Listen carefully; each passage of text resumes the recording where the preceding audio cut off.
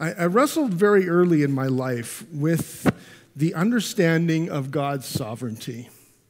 And I basically wrestled with it when I didn't have it under pressure. Because I knew that there would come a time where the pressure of figuring out, is God really in control of things, is really going to make a difference in my life. And I noticed during this last 6 months that I wasn't wrestling with that particular issue anymore. Not because I'm super spiritual, but I think as God matures us, we just progress a little bit beyond kind of some of the initial, like, is there even a God, to is God really in control, to where I'm at, which is, I know God's in control. I'm just struggling with his timing. Have you ever noticed that? Timing. So I say that because there's a large spectrum of us. We're going to talk about planning this morning. There's a large spectrum of us that this issue of planning, which some of you are snickering as you said, he's going to talk to us about planning? Really? This is going to be good. But let me ask you this. How many of your questions that you have of God relate to his plans or his will? How many out of 10? You know, I asked that someone, is like, what percentage of wrestlings with God that you have are related to planning out of 10? Like out of 10 prayer requests, how many of them are related to what God is doing and when and how? I would say it's miraculous. There's a large percentage, like 70, 80%, some of you 100%. So when I started thinking about planning, I initially had thought, oh, here's an organizational principle thing that shows up in Proverbs, but I began to realize this is an enormous topic. This is tremendously important for us to understand. We need to understand our hearts in planning. We need to understand all of these things. And I will say, if you don't know me, you know that I am not a planner by nature. Like, I'm made in God's image, so there's part of the plans that I'm good, but not the good part. But I am married to a planner. I am raising 2 teenage planners. I work with 3 planners. My direct supervisor is a long-range intuitive planner. The chairman of the board of the church that I belong to is an incredible planner. And so I have a lot of experience being around planners and talking to them and living with them and failing in front of them. But I don't feel that I can speak at all from my wisdom. Everything I learned this week has been affirmed through my failings. And here's the good news for all of us. If you want to get wiser when it comes to understanding your plans and God's plans, you can. It's available. That's the way Proverbs talks. It's available to you. In fact, the start of wisdom is the admittance that your wisdom isn't very good and someone else's is. Not just God's, but those around you. And so that's where I want us to dig in. And what I did was, I want to read out all the Proverbs that we're going to kind of deal with. And they are kind of in the order that we're going to deal with them. And then we're just going to walk through basically 3 things. How to make foolish plans. I'm an expert in that. How to make wise plans. This is what I learned this week. And then understanding God's plans in connection to all of those. Okay, so let's, do we have them in order, or do I read them out as we go? I think I read them out as we go. Oh, there we go. First proverb is from Proverbs 16, and it's 3 verses because it's one whole poem. There are 6 things that the Lord hates, 7 that are an abomination to him: haughty eyes, a lying tongue, and hands that shed innocent blood, a heart that devises wicked plans, that's what we're going to concentrate, feet that make haste to run to evil, a false witness who breathes out lies, and one who sows discord among brothers. Proverbs 12:20. Deceit is in the heart of those who devise or plan evil, but those who plan peace have joy. Proverbs 15:22. Without counsel, plans fail, but with many advisors, they succeed. Proverbs 19:21. Many are the plans in the mind of a man, but it is the purpose of the Lord that will stand. Proverbs 21:5. The plans of the diligent lead surely to abundance, but everyone who is hasty comes only to poverty. Proverbs 27. Prepare your work outside, get everything ready for yourself in the field, and after that, build your house. Proverbs 27:1. Do not boast about tomorrow, for you do not know what a day may bring. Proverbs 16:1-3. The plans of the heart belong to the man, but the answer of the tongue is from the Lord. All the ways of a man are pure in his own eyes, but the Lord weighs the spirit. Commit your work to the Lord, and your plans will be established. Let's pray. Jesus, I've needed your help all week to prepare, and I need it now to deliver to your people what they need to hear.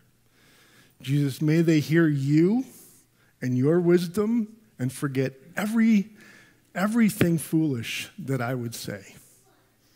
Jesus, open our hearts to your wisdom. Humble us. Create in us soft hearts that'll allow even the expert planners in the room an opportunity to learn and grow and understand. Give us the courage we need to obey what we hear and know we need to change by the power of your Holy Spirit. Amen. So what is a plan? What is a plan? My friend Chris gave me a good phrase. It's risk mitigation. Are you impressed? It's essentially trying to get rid of our pain is what planning is. I don't know if you've ever thought about that. Plans are actually very good. I don't think they're actually neutral. I think they're actually good to start with because I believe all of the things that have wisdom in terms of planning are a direct result of who God actually is. In other words, here's something encouraging for you. Do you know why those in the room who liked it? Who loves to plan? Okay? Well over half, okay? Who does not like to plan? Okay, we're about half and half. This is actually pretty good. Now, here's what I found out is that God's a master planner and he put his DNA into us. So that isn't, you don't plan because that was your idea. You plan because God planned it that way.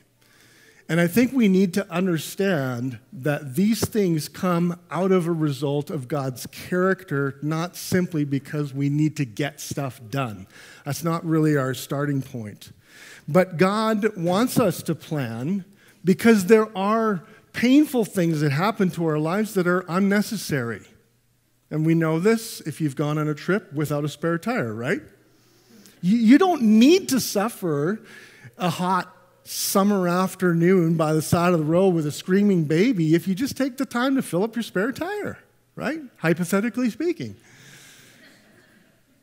It's not, that is pain, and accidents happen and weird things happen, but planning helps mitigate or stave off unnecessary pain. And so as we walk through this, here's how I want us thinking about this. God is the master planner. All good things come from him. All good things about planning are a result of his character. But let's talk about foolish plans. This one's easy for me.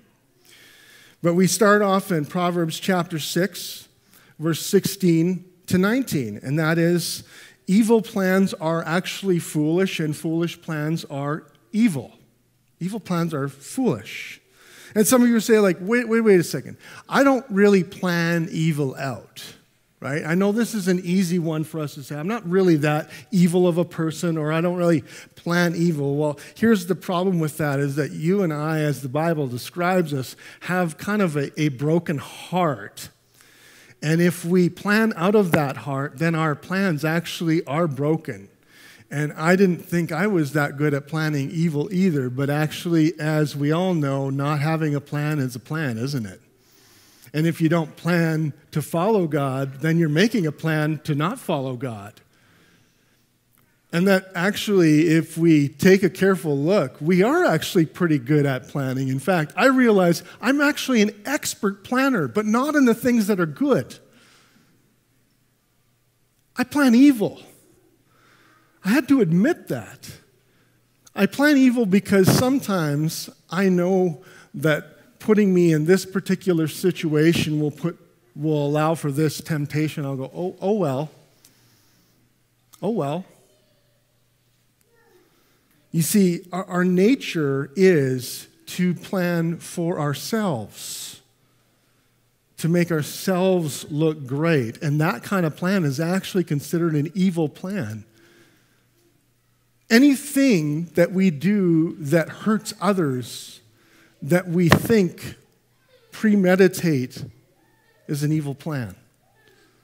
This is kind of the scary part about planning, is that when you read that out, there are 7 things that God hates. And one of them is people who devise evil. We immediately separate ourselves from that and say, oh, I'm glad I'm not one of those people.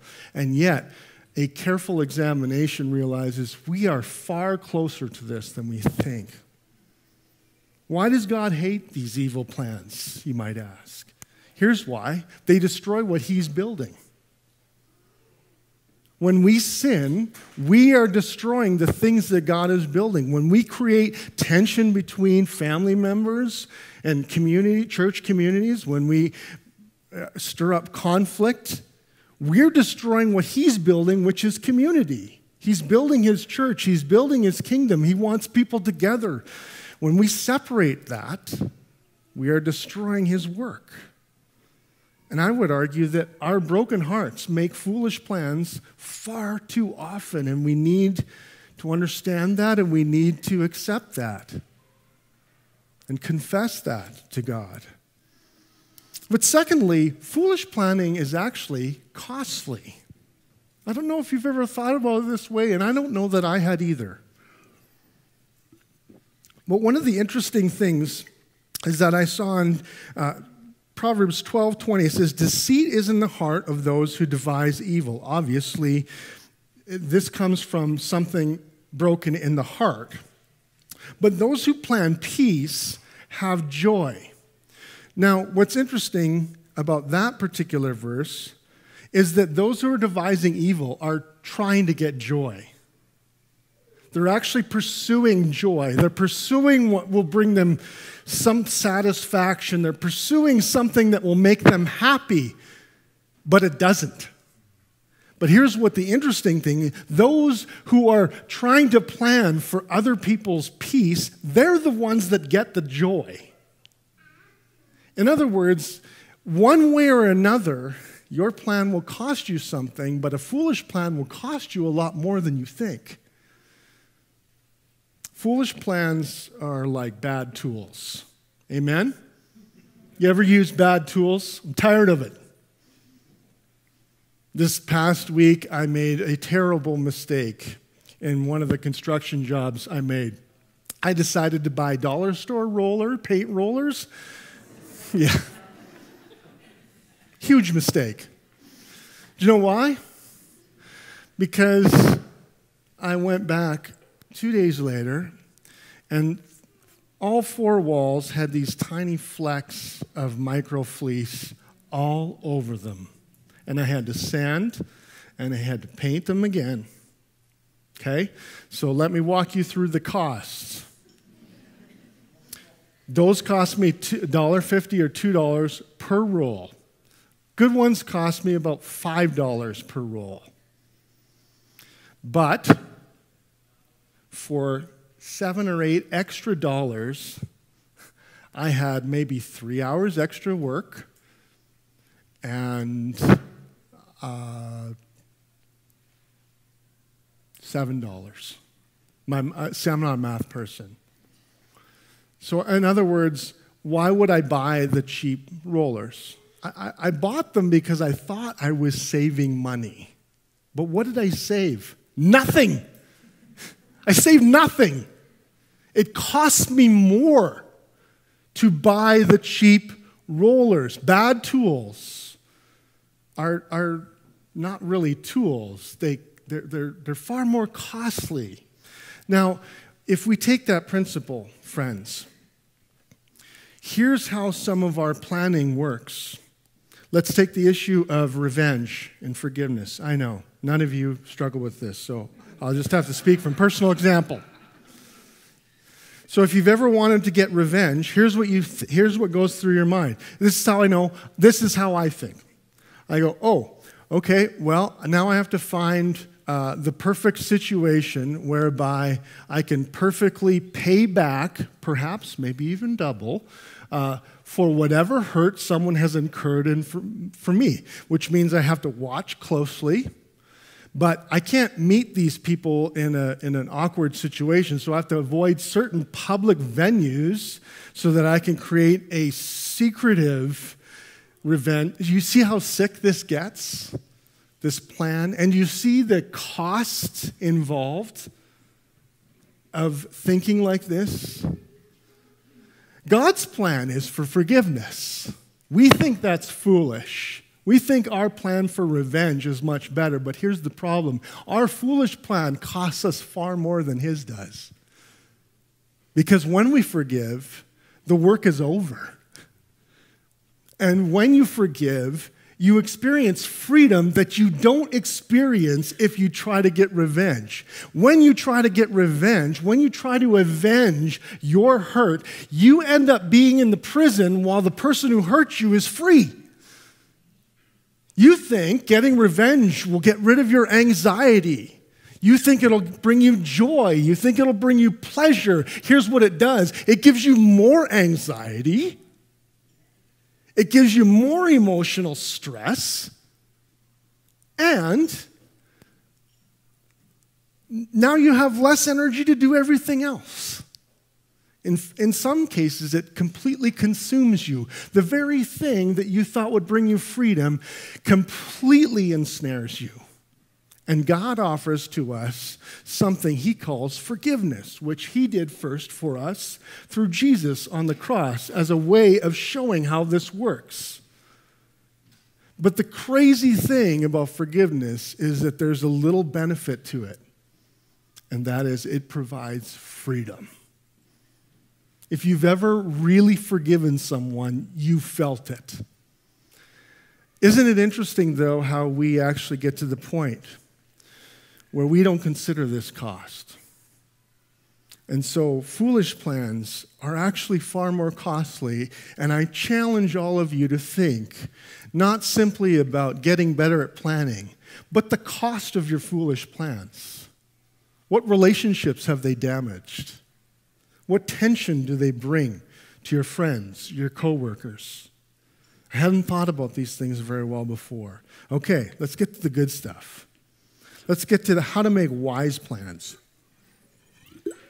How to make wise plans. I'm going to walk through, I think there's 5 here. Wise plans. The first one is found in Proverbs 11:14. Wise plans plan for the good of others. Foolish plans, conversely, plan for good only for yourself. So already you're seeing there's a difference between the way God understands wise plans and the way we might understand wise plans. If you have a great plan and you're a great planner and you leave out your plan to benefit others, it's a foolish plan. That's how Proverbs talks. There's this sense of where there's no guidance of people falls, but an abundance of counselors, there is safety. That has to do with essentially the security of a city. In other words, if you don't have good plans, lots of people suffer, but with good plans, you can help a lot of people. And all wise plans benefit others. This is incredibly important for us to understand even as a church family. That all the plans that we make as churches, as ministries, as individuals, they should always benefit others. We will always get joy out of it, but they should always benefit others. And there are times when our plans seem strangely to benefit only one or two people. We don't like those plans when we see them, do we? And you can tell very easily. Secondly, wise planners seek wise planners. Wise planners seek wise planners. I am learning this. 11:14 says, without counsel, plans fail, but with many advisors, they succeed. But then Proverbs 15:12 says, a scoffer does not like to be reproved or basically confronted. He will not go to the wise. So that's the opposite side of that wisdom. Wise people go to wise people. Unwise people refuse wise people. Here's what's interesting about this is that there's so much wisdom here. And I want to say, first of all, advisors. What kind of advisors? Well, we actually talked about a couple months ago about the kind of influences that you would bring into your life or allow into your life. Good influences and bad influences. Aaron always gives me the negative version, so I think I had the bad influences. I'm kidding.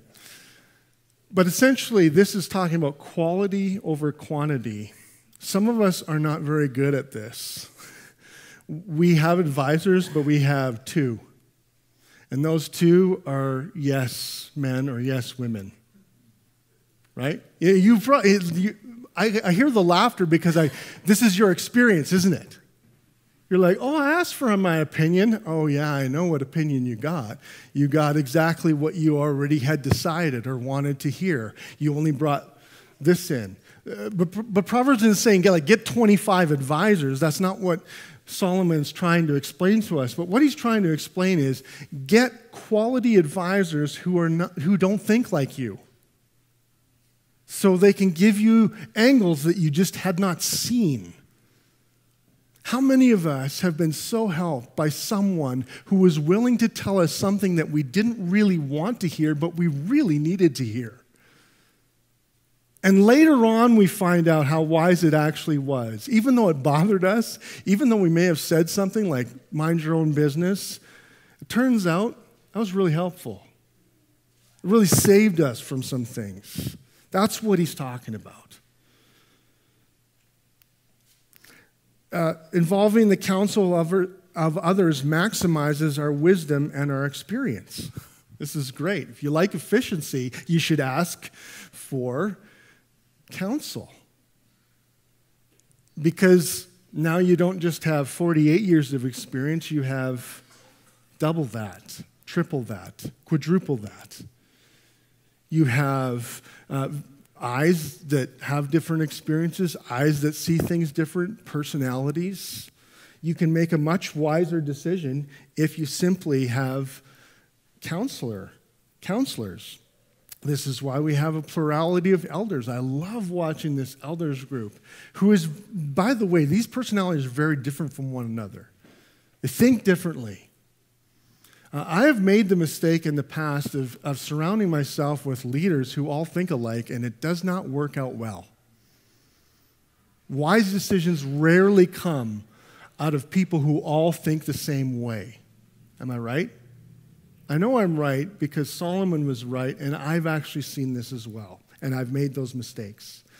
But here's the thing. Involving others in counsel will require humility, doesn't it?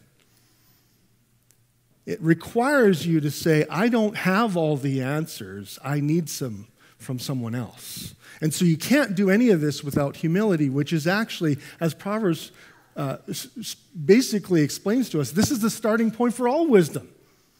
You cannot be wise according to Scripture, the Bible, unless you first admit that your wisdom is always secondary to God's. And many times it's far further down the line.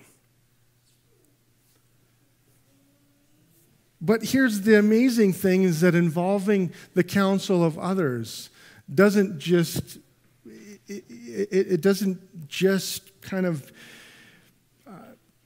torque on our humility genes. It builds community. Have you noticed when you approach someone and ask them honestly for good advice, how warm and receptive they become to you? I mean, who doesn't like being asked for advice? The reality is nobody asks foolish people for advice. Like, I made this joke to Aaron this morning. I said, I'm kind of sad you're not going to be here because actually I wanted to make fun of myself in front of you to show you that he was like, oh, you're so hard on yourself, Trev. And I'm like, yeah, Aaron, but here's one thing that's never happened in my life. I've got the most amazing friends in the world, I think. They love me to pieces, but not one of them has ever said, Trev, I'd love to sit down with coffee with you and talk to you about how do I manage my time better. Right, guys? And I'm not offended, but it's true. But they have asked about my marriage. They have asked about how I raise my kids. They have asked about other things. But that's one area that they have not asked because they know intuitively you don't ask someone who's not wise in this area for advice. That's just how it works. But what's amazing is I have built much trust because I ask them about it, and they have lots to offer me.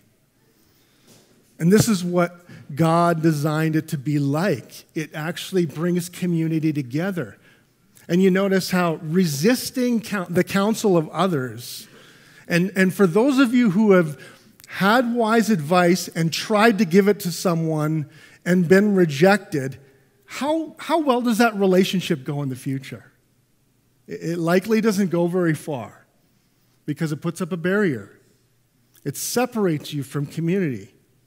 This is why when you want to do something stupid, you pull yourself away from community because if you have wise friends, they will tell you you're doing something stupid. So you have to remove yourself from community to get away with it, or else you'll have to deal with the reality. So God made it this way, that actually the process of gaining wisdom will bring community together. It'll cement community together. But thirdly, wise planning takes time. Wise planning takes time. This is why I don't like it. I don't like using my time for it. That's where my pride really kicks in. It says, in 2018, plans are established by counsel, by wise guidance, wage war. Now, this isn't a joke either, but we've seen this on the world stage. World leaders who are trigger happy when it comes to decision making about wars, right? It's catastrophic. Collateral damage everywhere when world leaders do not take the time to think through, should we go to war or not? But that principle actually goes a long way. Because I think there are a lot of catastrophic things that happen individually as churches when we don't take the proper time. This is why I love working with my friend Aaron, your pastor and my friend. He's constantly helping me take the time to think through things. He's intuitively asking me questions about my long-range plans, not his for me, mine. He's like, hey, Trev, where do you see yourself in the next 2 years? I'm like, 2 years? I'm trying to figure out what's the next 2 hours. Who thinks 2 years ahead? And then I realized everyone else but me. It's just not the way I naturally think. However, I'm humbled by that to go, I have hurt people that I love because I don't think ahead. Because when I get in a jam and I need help, who suffers? They do, not me. I get help, but they're the ones that have to suffer. This is the way it works. If we don't take the time to plan, we don't just hurt ourselves, we actually hurt others around us because they're the ones that have to pick up the mess. They're the ones that have to show up in minus 30 and boost our battery because we didn't plug our car in. You see? It doesn't just cost us. It costs our friends. And if we have good friends, they will look past it. But if we don't have good friends, we lose them. Because we don't take the time to plan. This is why Psalm says, it's foolish not to take the time necessary. It costs you more than you think. Wise planning takes time. Wise planning, fourthly, considers the cost involved. Prepare your work outside, get everything ready for yourself in the field, and after that, build your house. You know what the millennial culture says? Build your house, and then after that, go in the field and try and find work. That's what our culture is saying. In other words, we think it's normal to decide our standard of living and then figure out how we're going to pay for it. This is an agrarian culture. They couldn't do that. But the principle is there. There are priorities to plans. If you plan out all of your vacation time before you get the job, is that wise? Of course it isn't. Now, should you plan out your vacation time? Family, should we? Yes, we should. If it wasn't for me, we probably wouldn't go and explore different places. If it wasn't for them, the vacation would never happen. So our family and actually my marriage, I feel, is a great gift because I now finally figured out what I offer, the exploration side. But if I don't listen carefully to my wife's plan, you don't book the hotels because they get more expensive the closer you get to the date, right? I know some of you are like, did you just discover that? Yes, I did. The problem is I discovered that foolishly. I didn't discover that because I'm successful. But wisdom is simply listening and taking that seriously and going, there is a reason to sit down in February and talk about your vacation. And it's not because you're trying to avoid fun. It's trying to open possibilities for vacation. That's why. And when I discovered that, I was like, hey, this is wise. We should consider the cost of everything. We should understand that there is costs involved even when I don't think there are. And I've put my friends, I put my family, I've put those who I work with under unnecessary pain and stress because I was just too arrogant to believe God's wisdom. Don't do what I have done. Please, I'm begging you. Lastly, wise planning is patient. Oh, did I say that out loud? Who likes patience? Ever made the mistake of praying for patience? Yeah, you pray for patience and you will get the worst worker show up for you, right? Or the worst boss, or the most aggravating situation. Because that's kind of what it takes. Because patience really only comes after a long time. That's why I put it the last here. You don't start off with patience. You understand you need it all the way along to do any of these things. The plans of the diligent lead surely to abundance, but everyone who is hasty only comes to poverty. My problem is I like being hasty. I prided myself on being hasty. And there are some situations where my ability to make fast decisions is very helpful.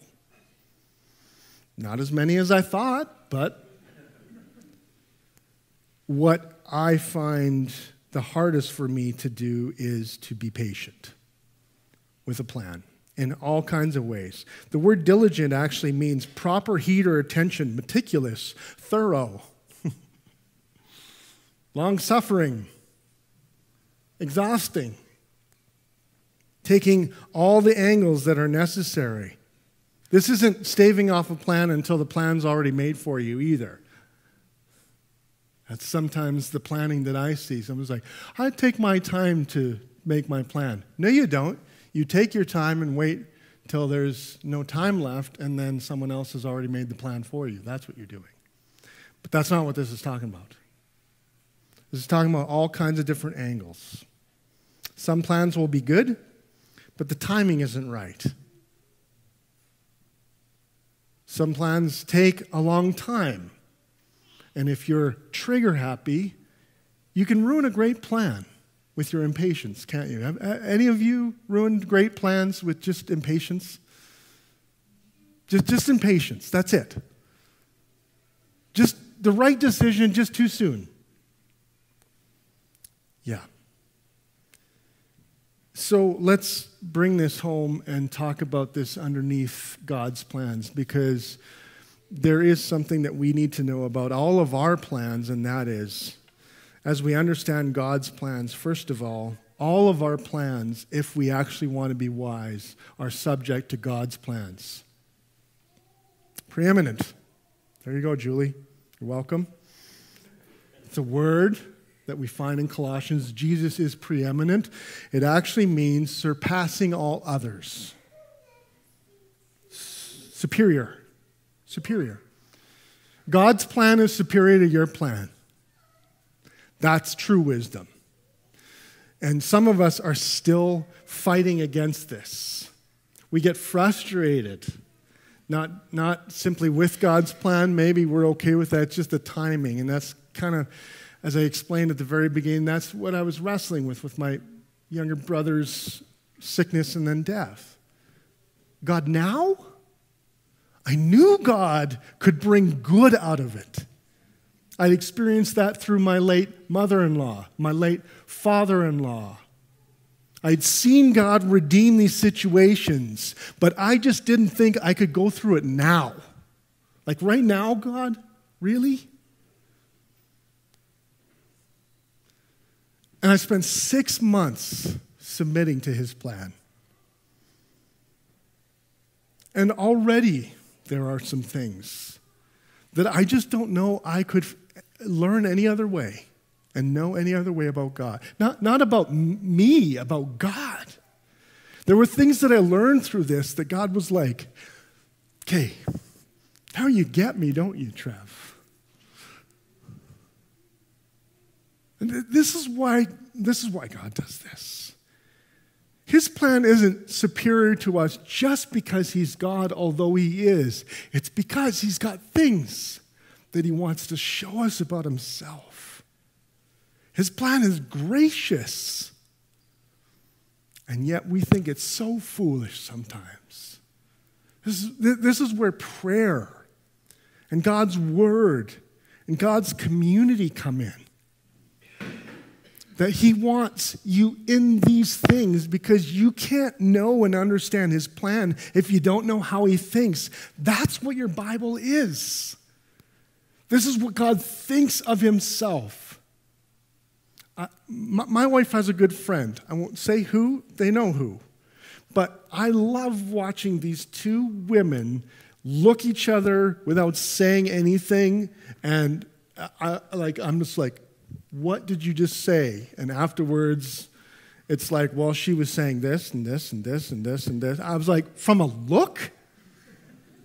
Yes, from a look. Do you know why? Because they know how each other's thinks. They've been so much together that there's one look, it's like, oh yeah, totally. I'm like, what just happened there? How do you get that? Relationship, that's how you get that. Study. Do you know how many thousands, millions of hours they have spent on the phone? In person? In groups? Like that didn't come overnight. That comes from long attendance to relationship. Friends, I'm not trying to get you to read your Bible more as much as to say, if you want to know God's plan and understand it, you have to know how he thinks. Because the growing maturing of a Christian is actually someone who goes, You know, I don't know exactly what God would say, but I know how he thinks about this stuff, so I can make a decision like this. I don't exactly know how to pray for you, but here's what God thinks, and so I can pray because I know what he's like, because he told me. And the things that he hasn't told me, he's allowed me some freedom to ask. Which is why some of you go, well, what about things like, if God's in charge, then why even pray? I was like, because God's in charge, you can pray. Why would you ask a God to do anything when he's not really in control? You would only really ask someone who's actually can do something about it. And here's the thing, is that sometimes God's plan is to say, my plan is for you to ask me what you want. Because in that you sort through your own motives. And you realize prayer isn't something that you need to do to get God's attention. Prayer is something you need to do to get your attention. And he wants the relationship that matters to him. In Proverbs 16:2 says that all plans are evaluated by God. All of the ways of a man are pure in his own eyes, but the Lord weighs the spirit. Which means that if God is the master planner, then he can see right through your shady plans. Aren't you glad? Some of you are like, not really. The older I get, the more thankful I am for unanswered prayer. There are 2 requests for sure, and I won't name who those girls are. But I am so thankful God did not answer my prayer for me to marry them. What a disaster in my head.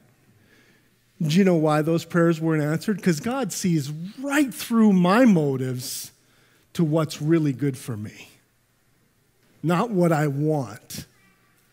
You see, sometimes our unanswered prayers are far better off. And I can only imagine that God's like, oh, you seriously, you do not want to ask that. You do not want me to answer this. In fact, I'm not going to answer that, but not because I don't love you, but because I do. And I think when we see that God weighs out these things, aren't you glad that the master planner can see right through your motives? Aren't you grateful? Doesn't it make you at least want this to be true if you don't yet believe it? And lastly, let me end this way and say, God had the best plan in the world. It's called his plan for salvation. Julie read it. Before we were created, there was a plan to redeem us and show us his glory. Him knowing ahead of time was not a hindrance to him. In fact, I want to end here with Ephesians 1:3-6, which for some is a very scary text, but I would actually say this is intended to comfort us. And Paul writes to a church in Ephesus, and he starts right here. Blessed be the God and Father of our Lord Jesus Christ, who has blessed us in Christ with every spiritual blessing in the heavenly places, even as he chose us in him before the foundation of the world, that we should be holy and blameless before him. In love, he predestined or planned for us for adoption as sons and daughters through Jesus Christ, according to the purpose of his will. Do you hear the master plan there? He chose. He planned. He planned to choose us. Friends, you are not here by accident this morning. You are not here by accident this decade. You are no accident at all. You are planned to be here. And God planned for you to hear the gospel, and he has planned for you to respond. And some of you have. And some of you have not yet. But he did this out of love. His plan is not birthed out of even what is best for him, but actually what is best for him and best for us. That in love we were planned for this. And this plan has already been successful, friends. That's why Jesus on the cross, when he completed the great project that he had come to complete, he said, "It is finished." No more sacrifices. No more need for you to try to pay for these sins. No more you have to earn your way to God. None of that. This has been paid for. I planned for this. It happened. It's done. Here's the next step of the plan. Believe it. Believe it. Turn from your wisdom, turn to his. Believe that his plan succeeds. Believe that his plan will accomplish what he says it will. Believe that he has given you everything you need. That's it. And so this morning, let's just pray and ask that we continue to believe in God's plan and his wisdom for our lives. Jesus, I have to admit how foolish I have really been in so many different areas. But I know I'm not the only one who feels foolish this morning. And so take our foolish plans and redeem them. And give us hearts that don't just say sorry for the foolishness that we have committed, but actually that desire deeply to be wiser. We need your wisdom. I do. And so, Jesus, would you accept our request to make us wiser? To understand that you are the master planner and your plan is better than my silly plan, no matter how good it is. And that you will accomplish what you want, but at the same time, Jesus, you want me involved. Help me to see the goodness. Help us to see the goodness in this, Jesus, as we plan for our days and our weeks ahead. It's in your name we pray. Amen.